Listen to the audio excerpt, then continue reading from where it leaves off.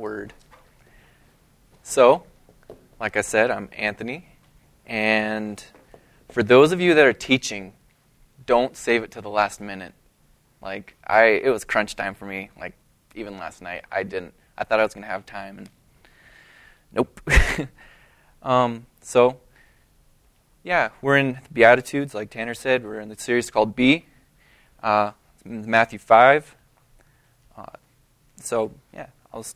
I manuscripted my entire thing, and so I think I'm just going to start going. I'm not going to try reading it right off. So we're in the Sermon on the Mount, and John the Baptist's ministry has just ended now, and Christ is picking up from where he left off. MacArthur describes the Sermon on the Mount like this, quote, "This sermon is a masterful exposition of the law and potent assault of Pharisaic legalism, closing with the call to true faith and salvation. Christ expounded the full meaning of the law, showing that its demands were humanly impossible. This is the proper use of the law with respect to salvation. It closes off every possible avenue of human merit and leaves sinners dependent on nothing but divine grace for salvation." End quote.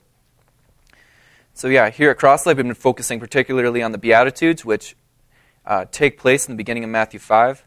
The Beatitudes are a description of what it means to be a believer. And so, with that, let's jump into the text. Would someone want to read Matthew 5, 1 through 7? Andy. They shall receive mercy. Thanks, bud. Matthew 5:4 says, "Blessed are those who mourn, for they shall be comforted." Isn't this a paradox if you've ever heard one? If you remember what Andy said last week, that blessed can mean happy, it sounds like Christ is saying that happy are those who are sad. This is completely opposite of what the world says, isn't it? The world says, let your troubles go. Live with no regrets. YOLO. Then you will be happy. But Christ says, be sad, and then you will be happy. What does it mean when Christ says, what does Christ mean when he says, blessed or happy are those who mourn? How can you be happy if you're in mourning? Ephesians 1:3 says, "Blessed be the God and Father of our Lord Jesus Christ, who has blessed us in Christ with every spiritual blessing in the heavenly places." John 1:16 says that out of his fullness of blessing, he gives us grace upon grace, meaning God has an overflow of blessing in himself, and out of his overflow, he blesses us with every spiritual blessing. I've got a quick story to illustrate. It takes place back in 1964 up the Sun River on Gibson Dam. This is a real story. The snowpack was breaking records that year, and then in early June, the clouds let loose. And within one night, there was anywhere from 10 to 15 inches of rain. Nothing like this has ever been seen before. And the snow all melted off, and tiny creeks became torrents.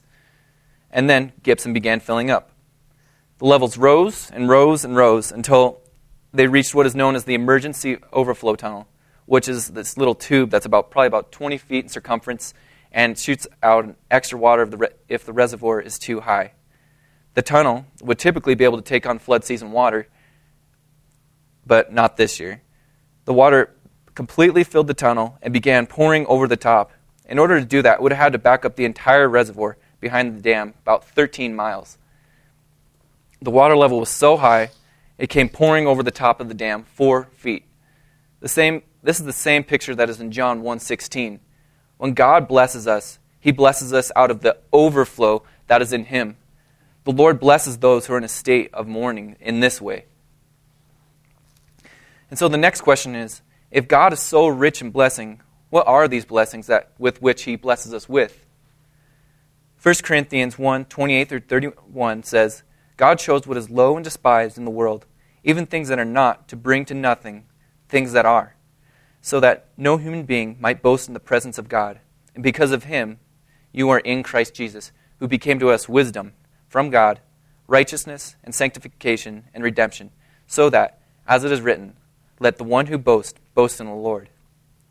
So when Matthew 5:4 says, "Blessed are those who mourn," the blessings we receive from God aren't necessarily physical, but more often than not, they're spiritual. There are things like comfort, righteousness, sanctification, and redemption. And not only are they spiritual, but they're a person. The biggest and greatest blessing you could ever receive is Jesus Christ. Far above all worldly things, far above cars, food, girls, sports, a good income, an awesome family, is Christ. God never promises a good life when you come to him. He does, however, promise his Son, in whom there is ultimate satisfaction.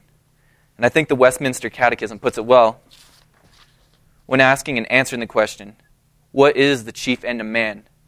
Man's chief end is to glorify God and to enjoy him forever. And truly I tell you that the greatest blessing that you could ever receive, that is the greatest blessing you could ever receive. The most valuable thing in this universe isn't anything on this world. It is in another world. Eternity to be exact. And it is God himself who is our ultimate blessing. And to think that this applies to those who mourn.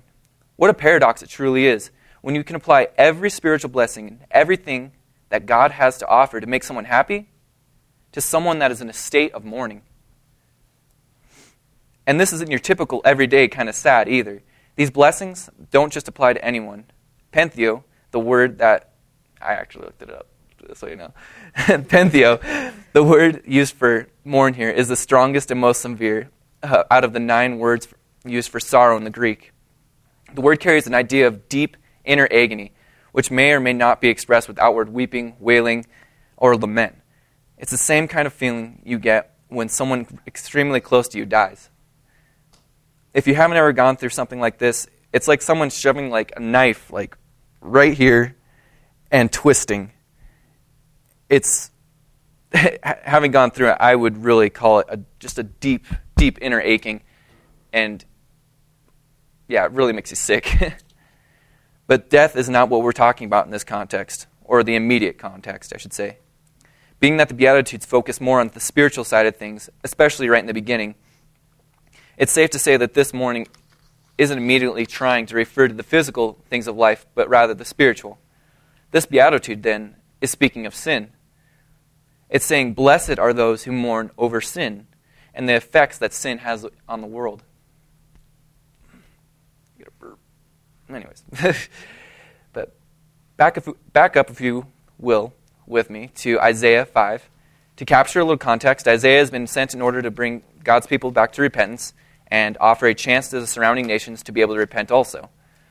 This is just before Isaiah has a vision of the Lord in fullness of glory, and now Isaiah is pronouncing judgment on Judah. So, Isaiah.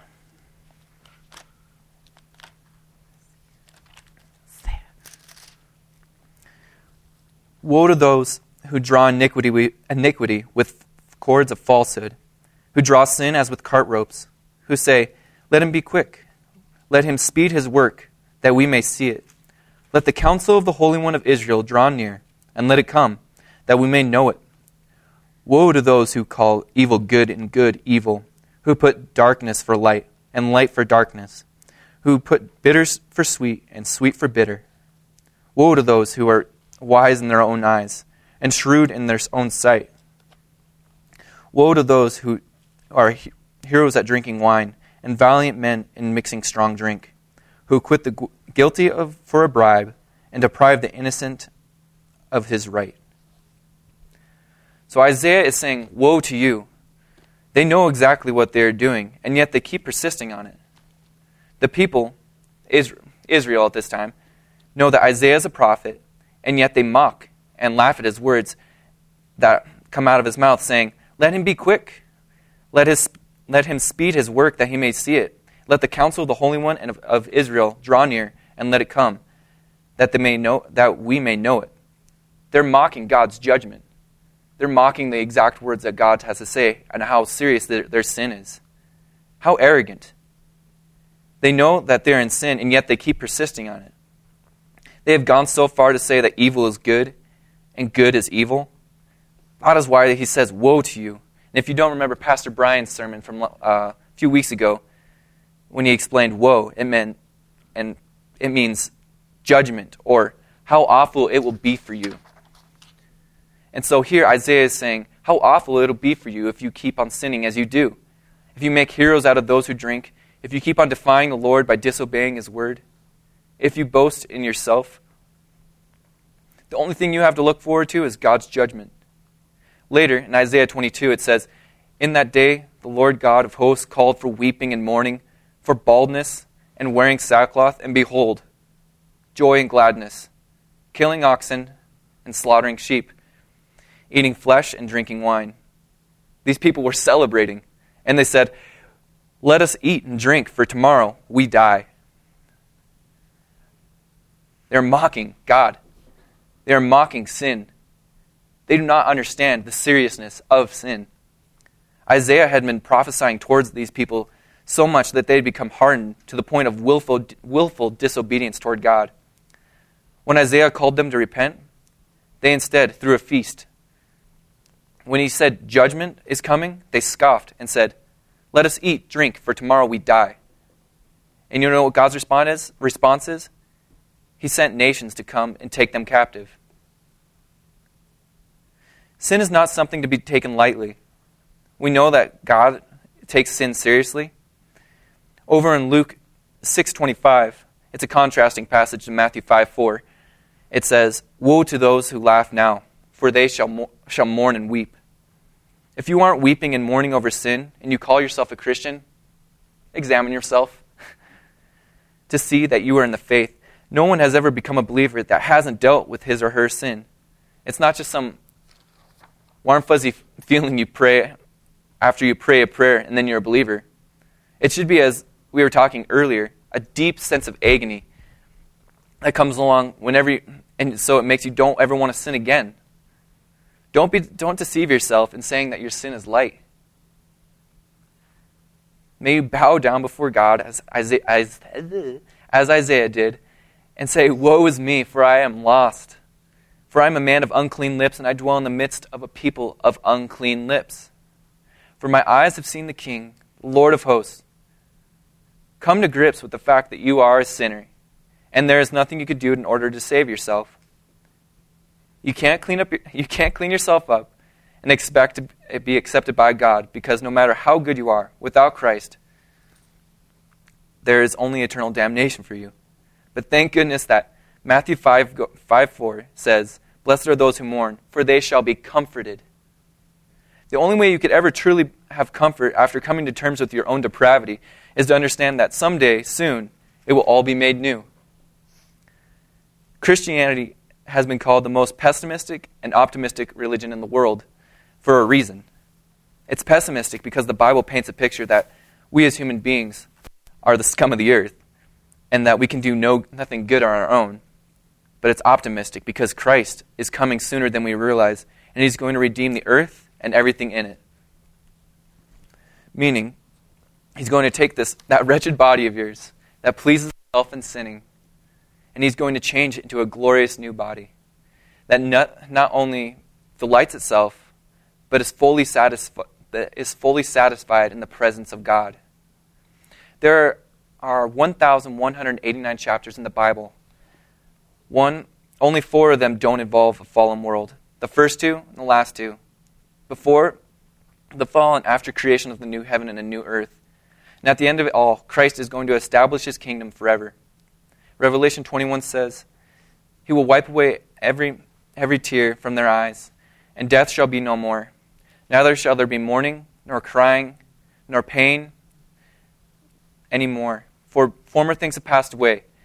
And He who is seated on the throne said, Behold, I am making all things new. And so, praise the Lord that one day, sin and everything that is affected will be made new. And that is why we can be happy when we are sad, because we know one day it'll be that sin and everything that is affected will be eradicated. And so, that's what I pray.